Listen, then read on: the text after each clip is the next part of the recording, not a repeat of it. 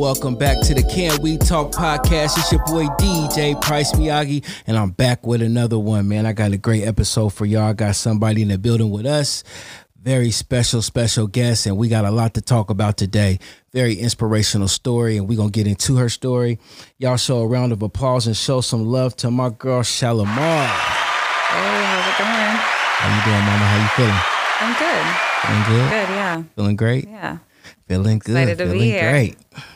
I'm glad you're here. It's been a minute. You know, we've been talking about getting you here. We finally got you here, and I definitely want to get into your story. I want to talk about your story in detail. But before we get into that, I like to always ask my guests, you know, how you feel about the vaccination, and are you vaccinated? If you don't want to disclose it, you don't have to, but I just like to ask. I am vaccinated. Okay. I definitely think that it's a personal choice. Mm-hmm. I chose to get vaccinated. One, if I get COVID, I would like to survive. Right. I have a Fight a son. chance, I have right? a son to live for that needs me, and also I would rather not get it. I am pretty careful just because he can't get vaccinated. Well, he can now, but I do think it should be a personal choice. I agree.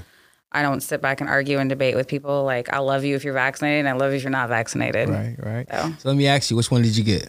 Pfizer. Pfizer? Okay, Yeah. I got the Moderna. How you saying that? Moderna? How you say it? Moderna. I Was that actually right? chose to get Pfizer. Why? So everybody I know that got Moderna had really bad side effects. For real? Yeah. I didn't have none. Really? Mm-mm. Yeah, I didn't. I got really tired and thirsty the next day. That was fine. I was tired. I didn't have the fatigue. I will say that. I had some fatigue. I didn't really get sick like that. I know I've heard people who have, actually on both. But I didn't have, if I recall, just probably tired. Yeah, that's about it. My arm hurt. My arm hurt, I feel like I yeah. got stalked. Yeah. It hurt. The first shot, second shot, not so much. It didn't feel like nothing. Like I was like, okay, no effects, no nothing. But that first shot is what really got me. But yeah, I am fully vaccinated as well. How you feel about the booster? You think about doing that one? I'm not doing it. You're not gonna do it? No. Yeah, they saying it's recommended. It's not required. So that's a good thing. I think I may do it. I've been thinking about it. I think I may do it just to have that extra protection. I just feel fine. Like I'm not like against it, but I'm not motivated enough. I haven't heard enough like, hey, you have to do this or you're gonna get COVID. You can get it anyway. That's a fact. You know. And it's crazy when people had a mindset convinced. of like, if you get the shot, you can't get COVID, and that's not really true. We know that. Right. You can get COVID, you can still spread COVID. Mm-hmm. It's just more so to protect yourself. Like, it's an individual choice because it's only going to protect you. You getting the shot doesn't protect nobody else but you. Right. You know what I'm saying? So that's good. But I'm glad you're vaccinated. I like to hear that. So I'm definitely with. Just trying to do my part. Okay, trying to do my part. Look at you. Okay, do your part there. Do your part there. But yeah, that's what's up. So besides all that, let's talk about, your story. And I also want to start from the beginning. So like, are you from Portland? Or are you from somewhere else? Were you born and raised here or somewhere else? So I was born here. Okay. I lived here till about the third grade. Mm-hmm. And then I ended up moving to California. My aunt and uncle and my grandparents raised me. Mm-hmm. So I grew up on a horse ranch pretty much most of my childhood. And then I moved back here my freshman year, and I've been here ever since. How was it living on a horse ranch? I literally have had every animal you can imagine. I was in 4-H and FFA, and had my first pony when I was 5. Okay. I've been in rodeos. I've been in horse shows. Wait, you've been in rodeos and horse shows? I used to barrel race. Okay, look at you. Been in horse shows. I've showed steers. I've raised sheep. Yeah, it was pretty dope. You hands-on. My people always talk about like, wow, you work so hard and your work ethic. And when you live on a ranch, you work. So I've been bucking hay since I was 11, and you get up at 5 a.m. and you literally go feed your cows and your horses, and then you go get dressed for school, and then you come home and you do your chores. And so my work ethic is a lot. It's just embedded in me. It's a lot different than somebody that's from the city. I see. That's crazy though. I never met anybody who grew up on the farm. That's crazy. Yeah. So when did you move back to Portland? My freshman year. Freshman year. High school you go to? Roosevelt. North Side, Roosevelt. Rough Rider. Okay, Rough Riders. Okay, I'm a Grand General. Generals, you know what it is. Northeast, you know what it is. That's dope. So what brought you back to Portland? So my parents they had their own things going on. My dad was incarcerated until I was about 14. Okay. My mom ended up getting recovery, and she was doing her thing, and she was like, hey, you guys want to come back? And so, I decided to come back. Dope. Yeah. So was you raised by your father? No, my dad was in prison for about 14 years. Yeah. Okay. Gotcha. 14? Yeah. Jeez. Yeah. What do you go to jail for? He was a hothead. He was a hothead and made some decisions and, had to suffer the consequences. And he's been out for what? I'm almost 40 now, so he's been out for a while. Okay. And now he owns his own pressure washing company here in Portland. Okay. I think he's the only Black-owned pressure washing company here. That's and dope. He's doing really well. Yeah. Overnight pressure washing company, doing really well, hiring felons and giving back to the community. Okay, I like that concept. Yeah. Okay, I'm a felon as well, so I definitely like hearing that. Yeah, because it's definitely tough when you got a felony, man. A lot of doors close on you, and it's crazy because that's how the system is set. You know what I'm saying? You go to jail, or you may do your time, or your probation, whatever they give you as far as a consequence for your action, and you think, okay, when I'm done with that, I should be able to just pick up where I left off, beforehand. But it's never that. It's always a hurdle or two. So when you hear people that are actually giving felons a chance and getting them get the opportunities to be able to feed their families or put themselves in position to do better, then that's always a good thing. Yeah. So to your father for that. That's dope. Yeah. That's crazy. So let's talk about it. So after high school, what'd you do? Did you go to college? No, I didn't go to college after high school. I actually didn't finish high school, so I would say around 16, I kind of went left. Okay. I went real left. I didn't go kind of left. I went real left and started hanging out with the wrong people. Probably for between 16 and 17, I was pretty wild. Mm-hmm. I had my first drink of Cisco at 16, Cisco? Yeah. Oh my gosh, yeah. Cisco. I got it from Jack's. Everybody's get their drink from Jack's. That's dope. And then when I was about 17, I met a guy, and his family took me in, and they were from Fiji. Okay. So completely different culture, completely different kind of love, and it was almost like this genuine love that I had never experienced as a family. I was raised by my grandparents, stuff like that. But when you grew up in a logging community, there's not a lot of affection and a lot of love. It's I love you and let's do this, So that was different. So I ended up living with them. I got back into school and it was our senior year. And so we applied, he played basketball. And so he was going to Arizona to go to college and I was going to go down there and, he got really sick. And so we were like, okay, what's going on? And we took it to doctors and they're like, oh, well, it's acid and it's this and that. And so finally we took him to OHSU and they're like, well, we're keeping you. Something's wrong. And literally the next day he had leukemia. And so that was September. And then by the time he turned 18, January 7th of that year and died February 5th. Oh, wow. And instantly so I dropped out of high school. I became like a ghost, just like a shell. I disappeared. I probably didn't see my parents or any for about a year and a half. I just disappeared. I went to California and Vegas and did the circuit and ran around and just wasn't there. I wasn't coherent. Right. I wasn't my whole life had been destroyed, Right. I'm really big on faith and I love God. And so I was very angry with God and just kind of and angry at him too. You left me like everybody else left me. And so there was this huge cycle. And I ran around until I was about 23. I landed in prison. Okay. So we definitely want to get into that. So let me ask you, so just before we get to that, so losing him, and I definitely want to say, my condolences to you. And you say it just took you to a different mindset. How was it being in that kind of dark place in that moment? Now, when I think there's a lot of things that, and I think now that I know what trauma is and I can identify trauma, I don't remember probably from the time I was 16 to 23. I mean, I remember pieces of that time, but I don't remember a lot of events. I don't remember. And there's a lot of trauma that happened and I was living in trauma. And so, now that I can identify that, but very dark, very dark. Now that I look back and I do remember some stuff, I'm like, I did that, right? I did that, and so a lot of definitely I can identify with people that have mental health issues and have because anything makes you check out anything, That's why I see people walking up and down the street that could be me, and that could have been me, just because it's so anything turning that trauma. So tell me, what was the craziest thing you did in that moment? The craziest thing. that I can say. That you can say, absolutely. Anything. I definitely, I pistol whipped my boyfriend. Uh-oh. Yeah, I was, and that's so like outside of my character. Like I definitely remember just being I was with him at the time, being very angry. And he had called my mom, and he's like, I don't know what's going on with her. And I literally became like this different person, like a different look on my face. And he was sleeping, and I just like, I lost it. And so we broke up after that. Is that out of nowhere? You just, I'm mad at him right now. I'm just.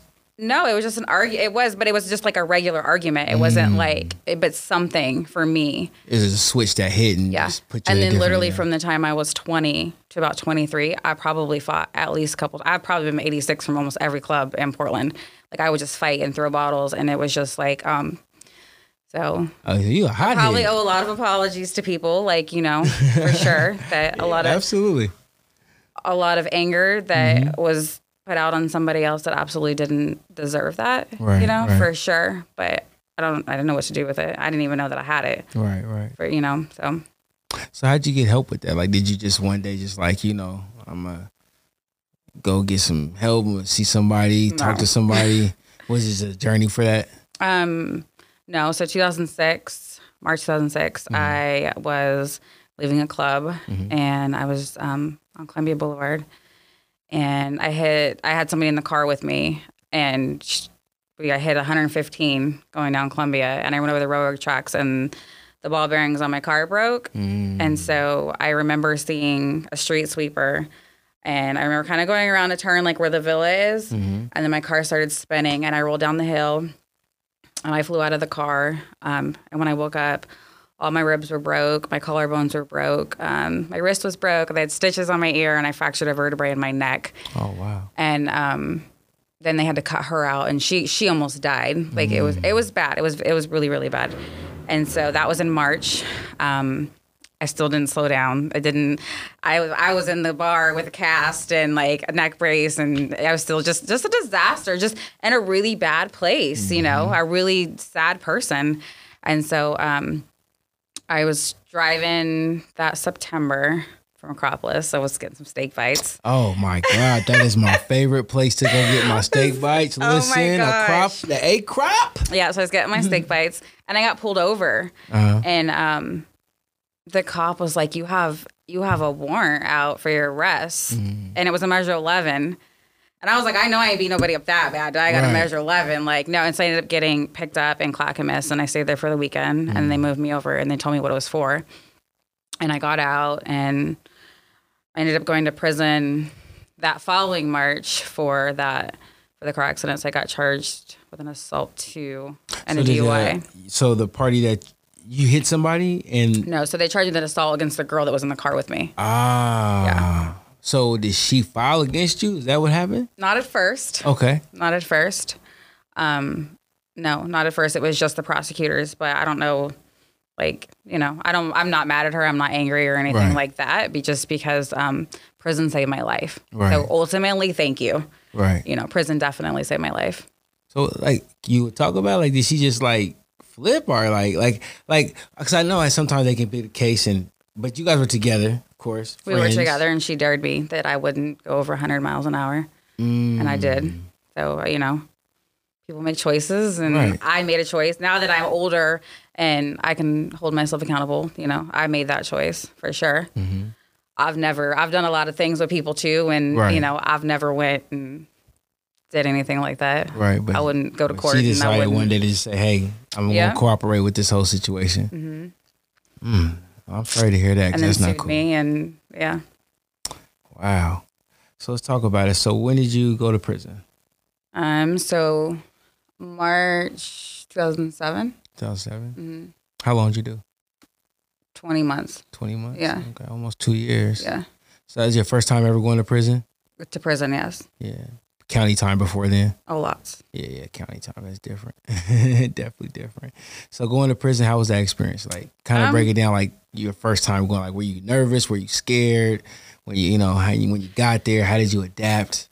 So I was pretty, like, I was just a different person. I was very, very arrogant, very arrogant, very had this grandiose personality. Like, you're sending me to prison? Like, I talk proper and I talk this. And at this time, they labeled me as a gang member. So now I have to go to prison and be incarcerated in a cell and not go over to minimum. And so it was, I was very angry. I think I was more in shock probably for the first 30 days. Like, you actually put me of all people, like, I'm this nice girl, and I wasn't nice.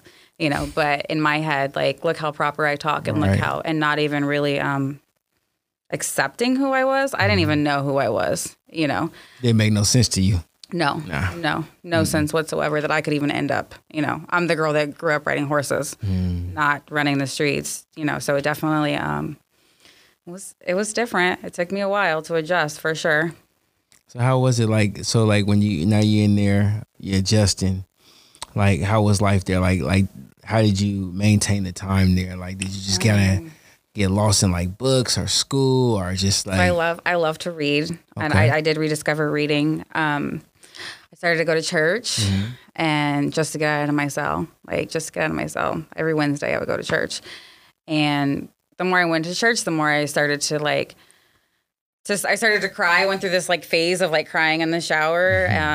Like, it became real. And I remember the very first song that kind of hit me. It was Marvin Sapp, Never Would Have Made It. Yes. That's my go-to song, literally, like, till this day. Mine too. And I was just like, wow, like, it was almost like every choice and every dark moment hit me, it had kind of all hit me. And then I started to evolve into like, okay, well, who am I? Like, what do I want to do? I'm 23. This is not how I was raised. I would have never ended up here. And so I started reading. I started working out a lot. I decided to get my GED when I was in there. And I think, so my first year was day for day. There was no good time, nothing like that. So I wasn't eligible for any programs. But in my head, I'm like, I'm going to boot camp. But I mean, if I went to boot camp then, I would have got kicked off for fraternizing. I'm just going to, I would have. And so they created this program in there that was a cognitive thinking program. And so I couldn't go to treatment because I didn't do drugs.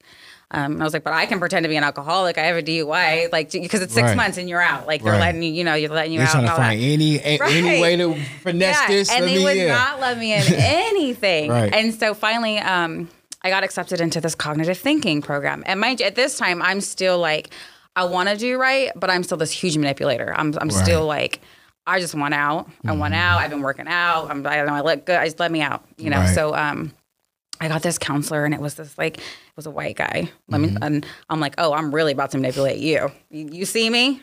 I'm going to manipulate. That's what I'm thinking in my head. That white man literally changed my whole life. He used to call me out on everything, like, you're codependent, and I'm like the most. I've been surviving by myself since I was 5. And so really, he challenged me. He challenged my faith. He challenged who I was, my integrity. He's like, you don't have any integrity. You don't value anything or anybody. And like, we would have these battles, and then I would have to go sit on my bunk and look at myself, and that's ugly, and people don't like to do that. Not at all. I didn't. I still have to do that, and it ain't fun. I have some ugly parts of me, and so I did that for 6 months, and I walked out of there, Shalimar. Like, I literally like walked out this whole different person, and I never looked back. That's dope. But it was hard. I believe it. I believe that. Like, did you make a lot of friends in there? Or did you? I did. I still have. I think I have like 3 or 4 friends that I met in there, and literally like some of them have been back, and some of them haven't, and from all walks of life. Like, some of them were in there for robbery and meth, and like I met some really great women in there. Right. I did. I met some really great women in there. I can see that too, and like, I've done a little jail time myself, and I met some good people as well. And it's crazy that you meet some very articulate people in jail. Yeah. You meet some real good people in jail. They just make some bad choices. And a lot of times, those bad choices is what hangs over our heads, and that's all people see. Yeah. And sometimes it's hard to break that barrier for somebody to see you for who you really are. And it's sad because I see a lot of good people that, get the shit in the stick because of some bad choices they made in life. But speaking of that, you made a bad choice. I did. You made a turn for the best.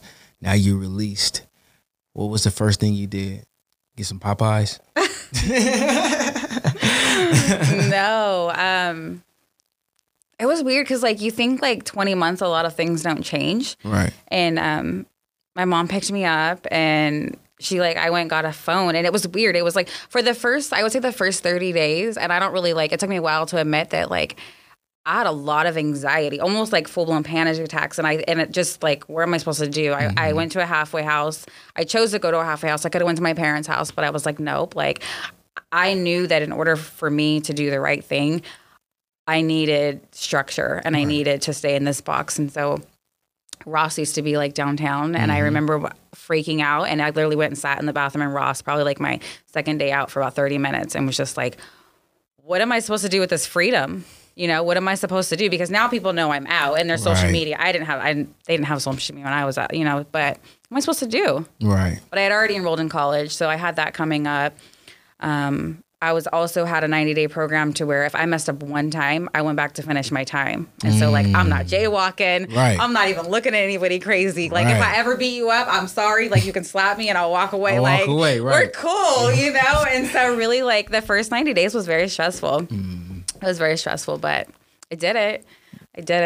And now with that, did you just have a nice support system, or is it just one of those things you just kind of sink and swim with it? I think so. I had a support system, but I do really well with the sink or swim. I do really really well off that. I do really well with structure. But I met a lady in there, actually the church service that I was going to. Her name was Nike Green. She's amazing. Her and her husband have a church over off Lombard. Nice, salute to them. Yeah, super amazing. Until this day, literally I can go to them and she's going to challenge me, but she's also going to love me. And she's phenomenal. She knows what it's like to be a Black woman and go through things and make it on the other side. And she's my person for sure. When I look at her, I'm like, okay, I want to be when I grow up. Not you, but she definitely exemplifies what it means to be spiritual and whole as a mom and a woman and a wife. And she's dope. And so I've had her. My mom is in recovery. She now owns a nonprofit for sex trafficking. So she does a lot of work with that.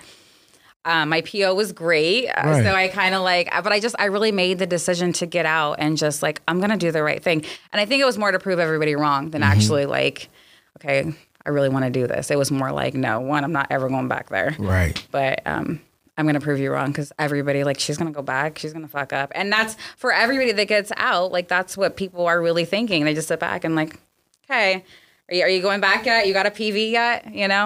It's crazy that you say that because when I did my little county time, I ain't really been in no prison, but I did some county time, but my first time, and that's all it took was one time for me. And it was a small, 30 something days or something like that. So they had the CO named Scott. I don't know if you know who that is. He was downtown. No, at Inverness. No, he's downtown. Anyways, this guy Scott, he kept telling me, "You're gonna come back. You're gonna come back." I was like, "Man, you don't know me, bro. I promise you, I'm not coming back." Matter of fact, I wouldn't even have been here if I wouldn't have had a violation. But now that they got me here and and I see what's going on, they're like, "Oh, the pen is better though." I'm like, I don't even want to know how better the pen is, but I do know this. Better. Once I get out, that's what everybody said. Once I get out, I'm never coming back. And he was telling me all the time, "You're gonna be back. You're gonna be back." Man, I ain't been back since, and this was back in 2005. Wow. And I ain't been back dope. since. Congratulations. Yeah, I was like, that was enough for me. I sat in there for 30-something days, and I just was like, oh, no, buddy. That's enough. They said, okay, you can go home. I said, yeah, I'll never be back here. I walked there straight and narrow since. I was like, yeah, I'm cool. I can do the crime, but I can't do the time. Yeah. That's when I knew that. That's what that showed me. So I was like, I got to make some adjustments. But that's dope. So now that you're out, you adjusted, you got your support system.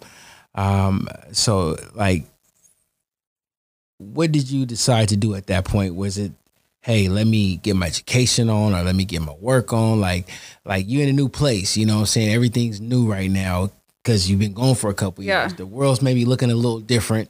I might be not too much, but I mean, it got to be something. Yeah. And it was different. I definitely, I knew I wanted to go to school. Right. And so when I got out, definitely went to church. So I literally, I got out and I met my son's dad. This literally the same day I got out, and ended up in a relationship and going to school and going to work. And I had my baby, who was the best thing that ever happened to me. If anybody knows me, they know that is he is my Pride and joy. Everything. Yes. And so then that actual relationship didn't end. We're definitely, we're on good terms. Right. I learned a lot from him. I learned how to pray out loud from him. I never knew how to pray. And so, I went through that. And so then here I am with this little baby who's a month old, and I was working at McDonald's. I hadn't even been out a year. I hadn't been out a year. Yeah. I was working at McDonald's, going to school at PCC, and I was in their alcohol and drug counseling program and quickly figured out, and I was like, no, this isn't for me. Like, I don't want to do this. But I knew that I always knew I wanted to give back. Like, I knew I wanted to do something. I love to have a heart for the homeless. Right. I love ministry. I can't be a preacher. I cuss like a truck driver. I knew that wasn't possible. But I could never get like a really good job, even being educated. So I finished PCC, and then I went to Warner Pacific, and it was always, you're educated, and my application, everything looked great, but I could never make it past the application stage because I have a person-to-person crime. And it's a car accident. Right. So, but it was automatically, no, I couldn't. I had horrible apartments. I had it was just really, really hard and really discouraging. And there were lots of times where I just wanted to be like, well, fuck it. Like, why am I even trying to do good? What's the point? Right. Nobody wants to help me. And so I finally got in. Like, if I could get in front of somebody and they could see that I'm human and, hey, this is why I have this assault and this is what happened, then a lot of times then there was a little bit more. They would still have some empathy, but our policies say we can't hire you. Insurance can't cover you and all right. that stuff. Yeah, I know. I've been through all that. Yeah. And so, and I went through that and even they say after 5 years it falls. No, it doesn't. I think that I dealt with that probably for a good 8 years. Yeah. And I'm educated. And at this point, I've never been in trouble. I'm a great mom. You see me in the community. My resume is impeccable. And still assault. No, haven't. It's 10 years for doors to start opening up for me from the time I think of it. I think I got it in 2003. So yeah, it was about 2010, between 10 and 12 was when things started really freeing. I was like, okay, I can do some stuff. I never went back. I'm not going to jail. I'm not doing it. And I knew that my son would have a life that I didn't. I didn't know what that would look like. But I knew that he would have his mom. I know that. I knew that he would have unconditional love. And I just kept going. And I've been working and grinding. I got married. When did I get married? Oh my gosh, 2015. Got married. I got married. It's been so long ago. Oh my gosh. And that lasted. You think growing up that I'm never gonna be with an addict, and and I'm terrified of drugs. I watched my mom and a lot of people were in that house, and I'm literally drugs terrify me. And so I was always very you do drugs? No, we can't. Not even nothing. You drink too much? Nope. And so I got married. I met somebody in church and got married. And I think that there's in this single season, just because you're single and you're in church and you're stuff, doesn't mean you're supposed to be married. That's true. And so I married the devil. I just I was, I married his child. Right. So, a lot of, very, very traumatic. And so I've been by myself. I got divorced about 7 years ago. Okay. Very traumatic, very, very experienced, but I never stopped working and I never stopped loving God. And so it's been a journey for sure over the last 7 years of growing and becoming whole and all these different levels of what does it look like to be single and to having to look at myself again. That's dope. The healing process is ugly. Yes. All right. So moving forward, I kind of want to touch on, one of the things that I feel is very inspirational and really caught my attention with you is Holy Beans Coffee. I see we got it on the shirt there, you know what I'm saying? Showing the shirt. So, kind of tell me, how did you come up with this concept? What drove you to that? I mean, we're talking about coffee here. A lot of people is not waking up saying, hey, I want to jump into the coffee business. Yeah. Especially in our culture, in our community, right? But you did. So I kind of want you to kind of explain from the beginning, how did this start? What drove you to this? And let me know how you got into this business and, give me the ins and outs and the ends. I would say, I think for 2020 was a year that was life-changing, I think, for everybody in some aspect.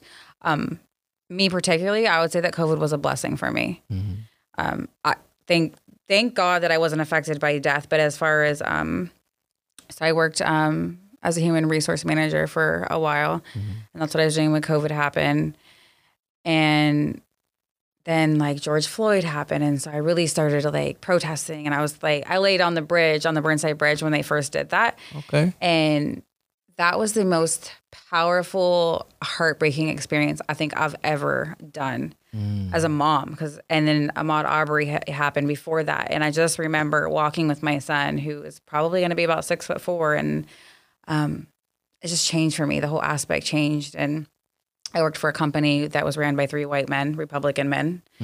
And things started just clicking. And nobody ever asked if I was okay when things were happening. And white girls were getting hired after me in very low positions and making more money than me. And I would ask for money, and we don't have it. And then COVID happened. And so here I am, single mom. I've never been on housing. I don't get food stamps. Like nothing. Like I don't work. We don't eat. Right. And so school's going to be out for 2 weeks. Well, 2 weeks turned into the whole year. And so I'm dragging my son to and from school. My restitution hit me because remember, I got sued by the girl that was in the car with me. And I went to court for that. And I was like, hey, but like I was the bars co-defendant. And if they already paid her the same amount of money, like why do I have to pay her again? She already got paid. And I ended up going in front of the same judge that sentenced me. And mind you, when I got sentenced, I went in there in an all red jumpsuit and some K-Swisses and was not very nice. Right. So he just. You came in here banging. So he just sees that girl. And this is 12 years later. And he's like, nope, you're still going to pay it. So now I'm being garnished in the middle of COVID, working for this very Republican company who now I'm starting to be aware of like, yeah, you're educated, but you're the black girl in the corner that does all the payroll and all the hard stuff, but don't say anything that offends anybody. And so then I took on a second full-time job because now I'm sinking. My son's home. I have this garnishment. And I took on a job at a factory. And when I say that was the most humiliating but humbling experience too. And so I would get up at 4:00 in the morning. Well, I would get up at 3. I'd have to be there at 4:30 in the morning. And I'd go to work a 12-hour shift there. And then I would get off work and I would go home and work the HR job. And then the days I wasn't doing the factory, I would go into the office, drag my son with me. And so by the time November of last year hit, I was just like, I have to do something. Like, this can't be my life. Right. And so just to rewind a little bit, in 2019, I was introduced to meditating, which, and I started reading these books by an author called Eckhart Tolle. And so I started to become conscious and really really meditate. And as a Christian, you're like, I can't meditate. And what is that? And what is this? And so really for me, meditating has helped my prayer life because now I can sit still and be present in the moment and focus on my spirit and focus on what needs to happen. Because for a long time, I lived in my head. And it took me a long time to learn that I'm not my mind. My mind is a tool. And so I think if I would have never started operating, being present in the moment, because your mind can only identify with what's already happened and worry about what is going to happen and not be present. And so once I started practicing that, I think that kind of was like, well, okay, well, this is what's happening in the present. So I know that I should be planning for what's going to happen in the future. And I ended up working those 2 jobs. I paid all my debt off, literally, in the middle of the pandemic. Thank God my son is very low maintenance and super smart and, you know, because never complained. Like everything I'm getting in this business he's the heartbeat and he deserves it. It's kudos to him because that's dope. There's lots of nights where he probably ate way too much fast food last year. Right. You know, and I probably wasn't always nice. And he definitely sacrificed a lot of things for this business. And so in November, I was like, okay, now I'm debt free. Here I am miserable at my job. And I'm very aware of the discrimination and the racism that's happening, you know, and what am I going to do? Like, what am I going to do? And so I went to get my hair done and I'm sitting there and I'm like, I need to do something. Like, I'm very uncomfortable in my spirit. And like, she's like, what do you mean? Like, and I'm like, not like I'm not sad. Right. I'm not depressed. Like nothing like that. Like I'm very uncomfortable. Like I'm supposed to be doing something. Right. she's like, well, what are you supposed to do? And she's a youth pastor. So she's like, she can speak to me spiritually, you know, like she gets it. And so she's like, well, what do you want to do? Like, what's your, and so a couple days before that, I had this like vision of a little, like a coffee cart. Like so in prison, I started drinking coffee. I like fell in love with coffee, and I fell in love with Jesus.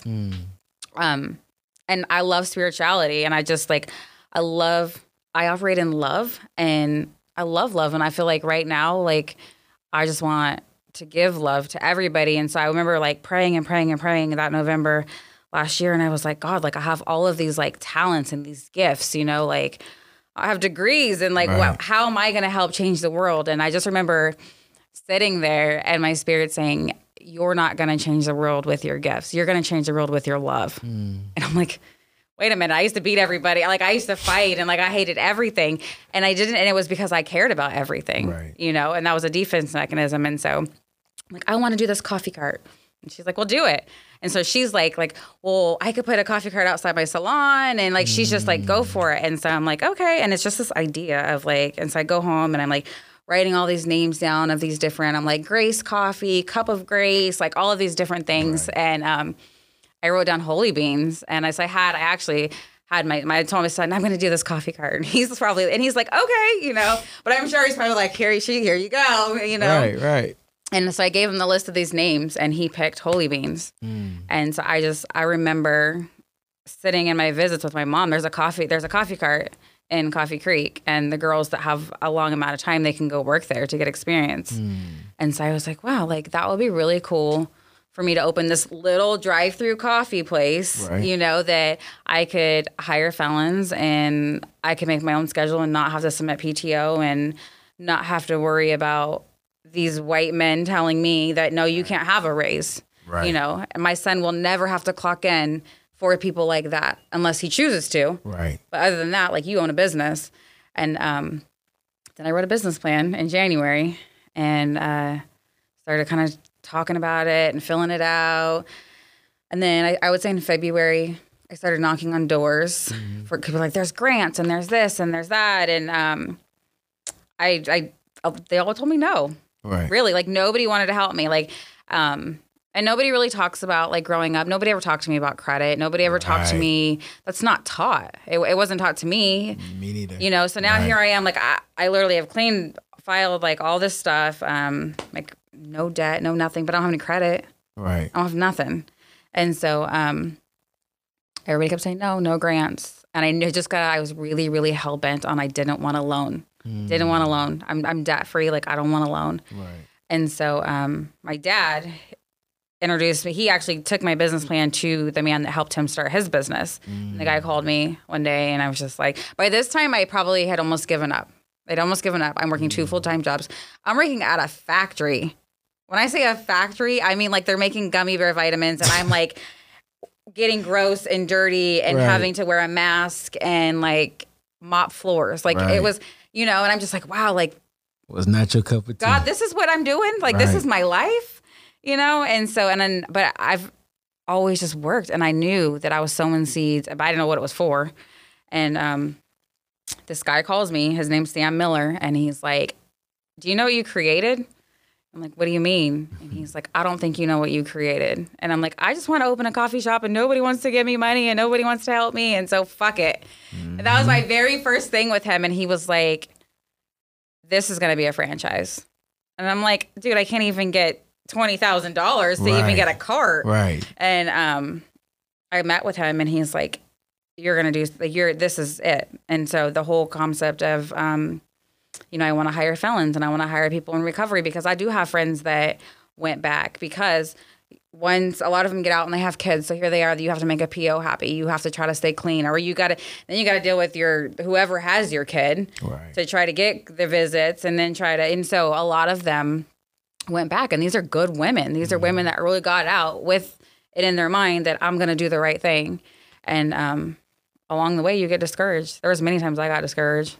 Many times. And some people just, you know, and so Holy Beans was thought of. And this man, Samuel Miller, literally, salute to Samuel. He goes to bat for the Black community, anybody that wants to get a business and get going, like I highly recommend. Like he has advocated for me to the point where pretty much all of my funding he found. And when I say more than enough. And so I originally found this little turnkey like walk-in. I think it was like 370 square feet on Mississippi. And I'm like, this is it. It's going to be great. There was an apartment at the top and I was just so excited. And literally the day before I was supposed to sign the lease, and it was kind of weird because it was like 2 white women had it and there was just a lot of hoops. They wanted me to like buy these $30,000 worth of equipment that was probably more worth like 15. But in my head, I knew I needed to be in Northeast. I knew I needed to come back to the community and this is where I wanted to be. And I was going to pay the $30,000. And then something else happened, and I was like, I'm not doing that. Right. And the day before I was supposed to sign my lease, literally I had already started selling my furniture because I'm going to live upstairs, walk downstairs, run my business, be right on Mississippi and right by Shaver. Like literally my son was going to go to SCI and Boise. Like it was planned. Right. It didn't happen. And so I sat in my bed. I literally probably for like 2 days, literally, and I cried and just like, then I started questioning like, why would this happen? Like, I've worked so hard for this. Why would I get to a point to where like my dream is becoming a reality and then it's gone just like that? Just like that. Like, and then you go back to like, wow, like I failed again. And now I'm embarrassed. And now so for 2 days I sat and I ate ice cream. And I watched Greenleaf on Netflix and I moped. That's my show. Yeah. And I had a pity party. I did. I had a pity party for 2 days. And my son, he was like, you got this. And I was like, what do you mean? And he was like, because my saying is like, God's got this. God's got us. Right. You know, we've been through a lot of things. Like, I've been homeless with him. I've been like, you know, lost a job. And now what am I supposed to do? Like, we've been through a lot of things. And I would always be like, God got it. Sitting in my car on Sandy, God got it. And literally the next day or two, like, I would get a house. Like, it was just like this insane stuff. And so, you know, this 11-year-old kid, it's fine. It's going to happen. It's all going to work out. God's got it. Right. Literally. Right. And so I called Sam. And he's like, hey, kiddo, how you doing? You know, I'm like, I don't know. Okay, let's do it. Let's do it. What are you going to do? Let's meet tomorrow. And so I met with him. And the rent in Northeast. Retarded. I think I looked at a place and it was like $5,000. Like, it's just, it's insane.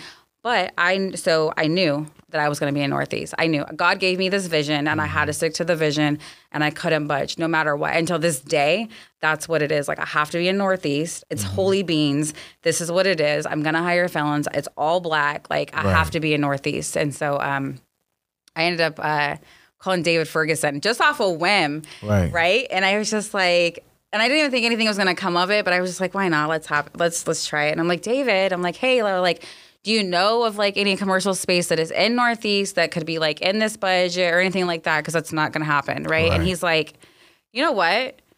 Meet me on 26 in Alberta. And I'm like, okay. And so I like go there and he's showing me and I was like, oh my gosh. Now this space is what I imagined for my second location. It's like, it's 1,300 square feet. It's huge. It was like a blank canvas.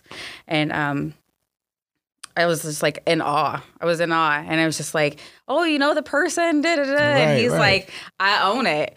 And I was like, really? And I was like, well, I don't know if I could really afford to be right here in Alberta. And he like, we went over the lease and all of that. And I was like, I want this. Like, I was like, I'm supposed to be here. And he's like, you are supposed to be here. Amen. And just like that, like he believed in my dream. So, and ever since then, like God has really just been positioning people and to just help me and to be there for me. And David introduced me to my contractor, who's amazing. He's Black. Okay. My next door neighbor is Demela, who owns DB Desserts. So you got the Black women taking over the block. Okay. So literally, like, I am surrounded by amazing Black people who want to see me win. Right. And it is just the experience and the feeling and the love, and it's genuine. Is dope. Like, David didn't have to give me a chance. He wasn't, what's your credit? What do you make every month? Where do you, like, he looked at me and was like, okay, like, I want to see you win. And I know that this is your vision. And I haven't wavered on that. Like, I haven't. Like, it's happening. That's dope. Yeah. That's so dope. And that's kind of one of the reasons why I wanted you to come on here, because you got a story. You know, like you came out the mud. I mean, you know, you have a story, and a lot of people are going to resonate with the story. A lot of people are going to, you know, look at this story and say, I see myself at this place and in your story. Yeah. Hoping to get to this place in your story, but don't see the connection. Yeah. So for you to go through it and be to where you are now, you showing them there is a connection and it can connect and it can work.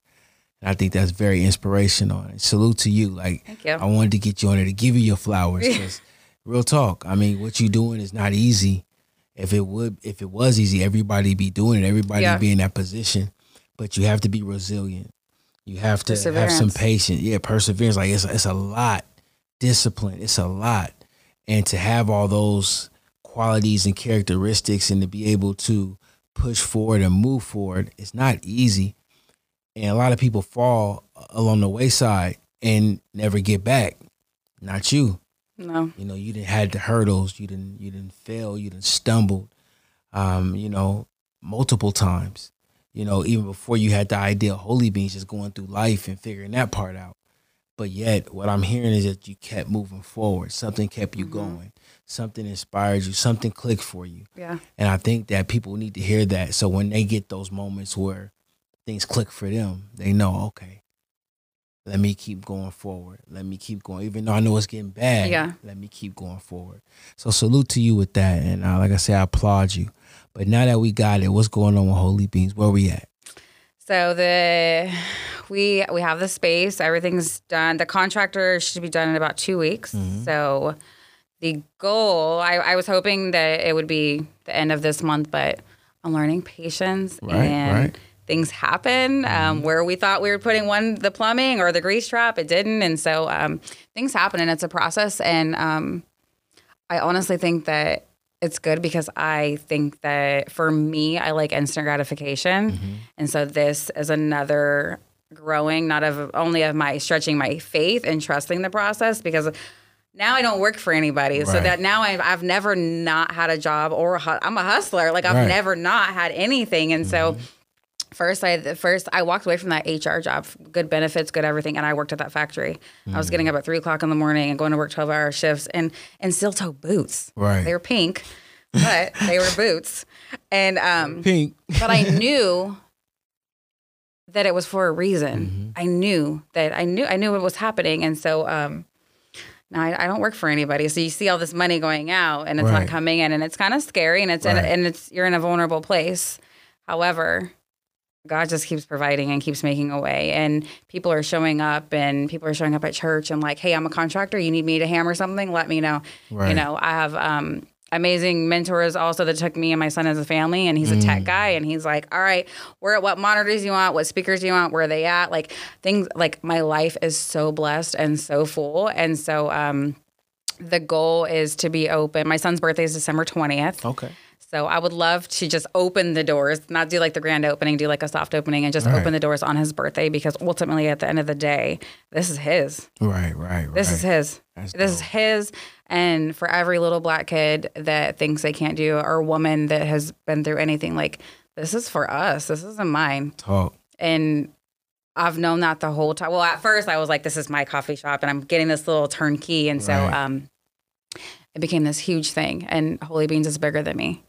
It is bigger than me, which can be intimidating at sometimes, but I am blessed to have a huge support people that tell me, you know, you got this. Look where you come from. You did this.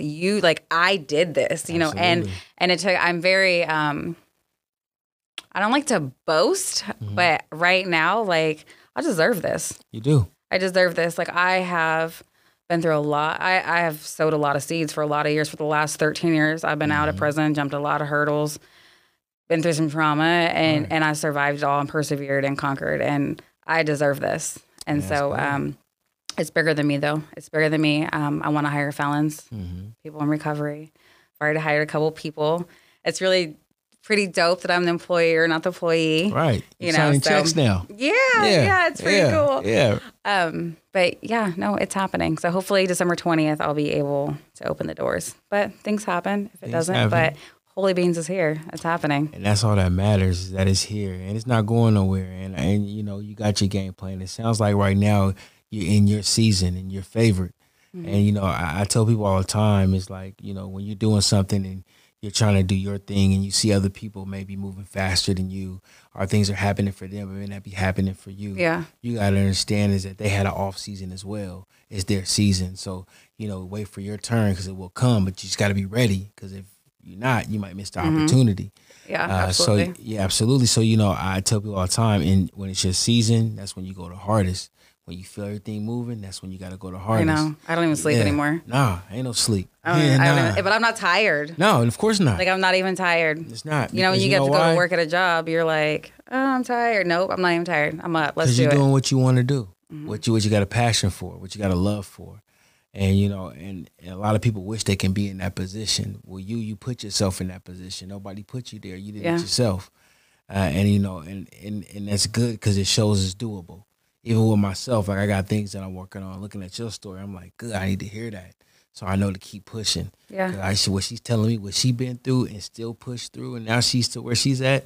Okay, cool. I can do it too. Let me stay on my path as well. And anybody watching this right now or listening to this right now, it's motivational. Like I said, you got to say you're a walking testimony. You can do it. Sometimes it's one day at a time, or sometimes 1 hour at a time. Yeah, you know, literally 1 minute like at a time. Yeah, Shit, like sometimes it is, and that's okay. Yeah. And some days you're gonna cry, and some days you're not, and that's okay too. That's a fact. You know, as long as you get up every day and you want to keep going, for sure. Now I do see that you do a lot in the community. Yeah, I've been peeping that as well. You're moving a lot in the community. So tell me about that. So I have like I operate in love. I love. For a lot of years, I would say that I operated off of self and only me, and only I mattered what I thought, but ultimately I didn't care about me either. So I have a huge heart for the homeless people. There's homeless people that know me by name, and every year I take them a coat, and they all have a story. They all have.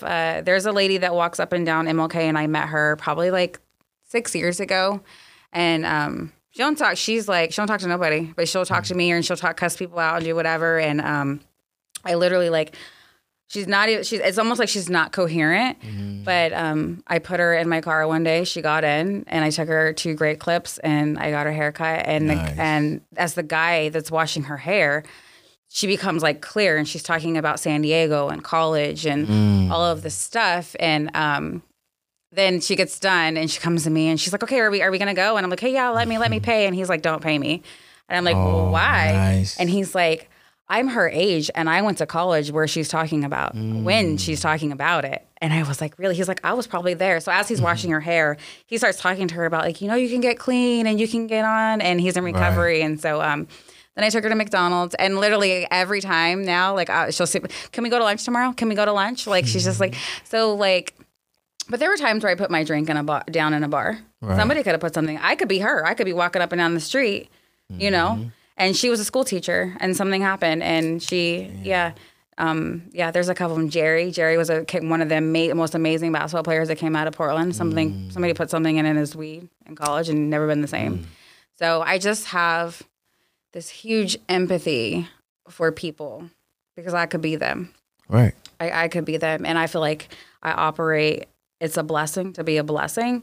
And I feel like that's why I am where I am, because everything is not for me. Right. But if I continue to operate like that, like I'm so blessed because of that, you know? So I definitely like, people call me like, hey, you want to come volunteer here? You want to come volunteer? I'm like, yep, I'll do it. Sure. I be seeing you, everything moving. I be seeing you right there. You got your booth. Yeah, you ready? Your Holy Beans is in full effect. I said, look at her moving. That's dope. Yeah. That's dope. Yeah, it's nothing like being in the community and giving back and, you know, doing your part. And even like say that's outside of what you already doing to get your business going. So it's like, it's crazy.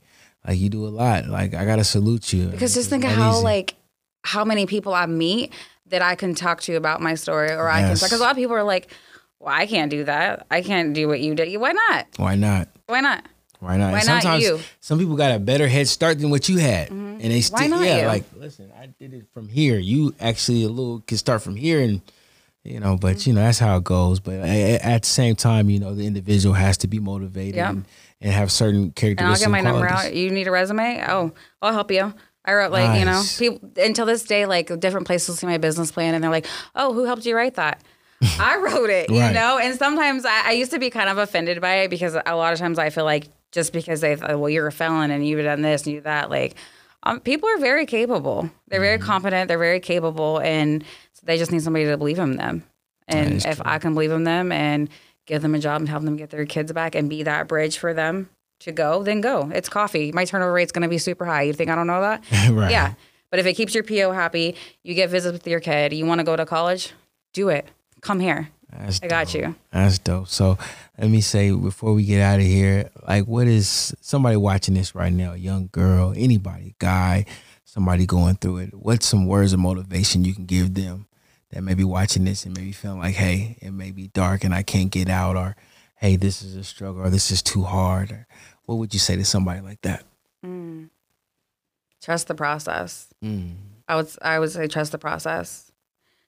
I would say for a whole year after my divorce, literally every morning I got in the shower and I cried and I talked to God and I got out and I went about my day. And then those tears slowly stopped and you just keep growing, but you keep going. And the more you talk about it, the more healing comes. And then your healing turns into power. All of my pain is power. I'm powerful and I know that. So you're powerful too. You just don't know it, you know? The more you keep going, talk about it. Talk about it, pray about it, scream, cuss, do whatever you need to do. Just don't stop. And you might take a step forward and 10 backwards. Keep going. You'll get them steps right back. Double time. Resilient. Yeah, Resilient. Definitely. Well, listen, like I say, we here to give you your flowers. We're proud of you. I'm proud of you. I know your family's proud of you. Your son's proud of you. The community's proud of you. Keep pushing what you're doing. I can't wait to see what the next step is. We'll have to get you back on the podcast. Yeah. You know, we can follow up with you, and I mean, definitely. And also, how can people reach you if they want to get with you? Social media. My social media, Holy Beans Coffee on Instagram and Facebook. Okay. Yeah. And make sure you follow and add. Tell a friend to tell a friend. Well, thank you for coming on to the podcast. I enjoyed this conversation. We will link up again. Listen, if you're listening to the podcast right now, make sure you follow it right now. Make sure you go follow us at YouTube, at Can We Talk Podcast at the YouTube, and also on all streaming platforms. We're everywhere. It's your boy DJ Price Miyagi, and we out.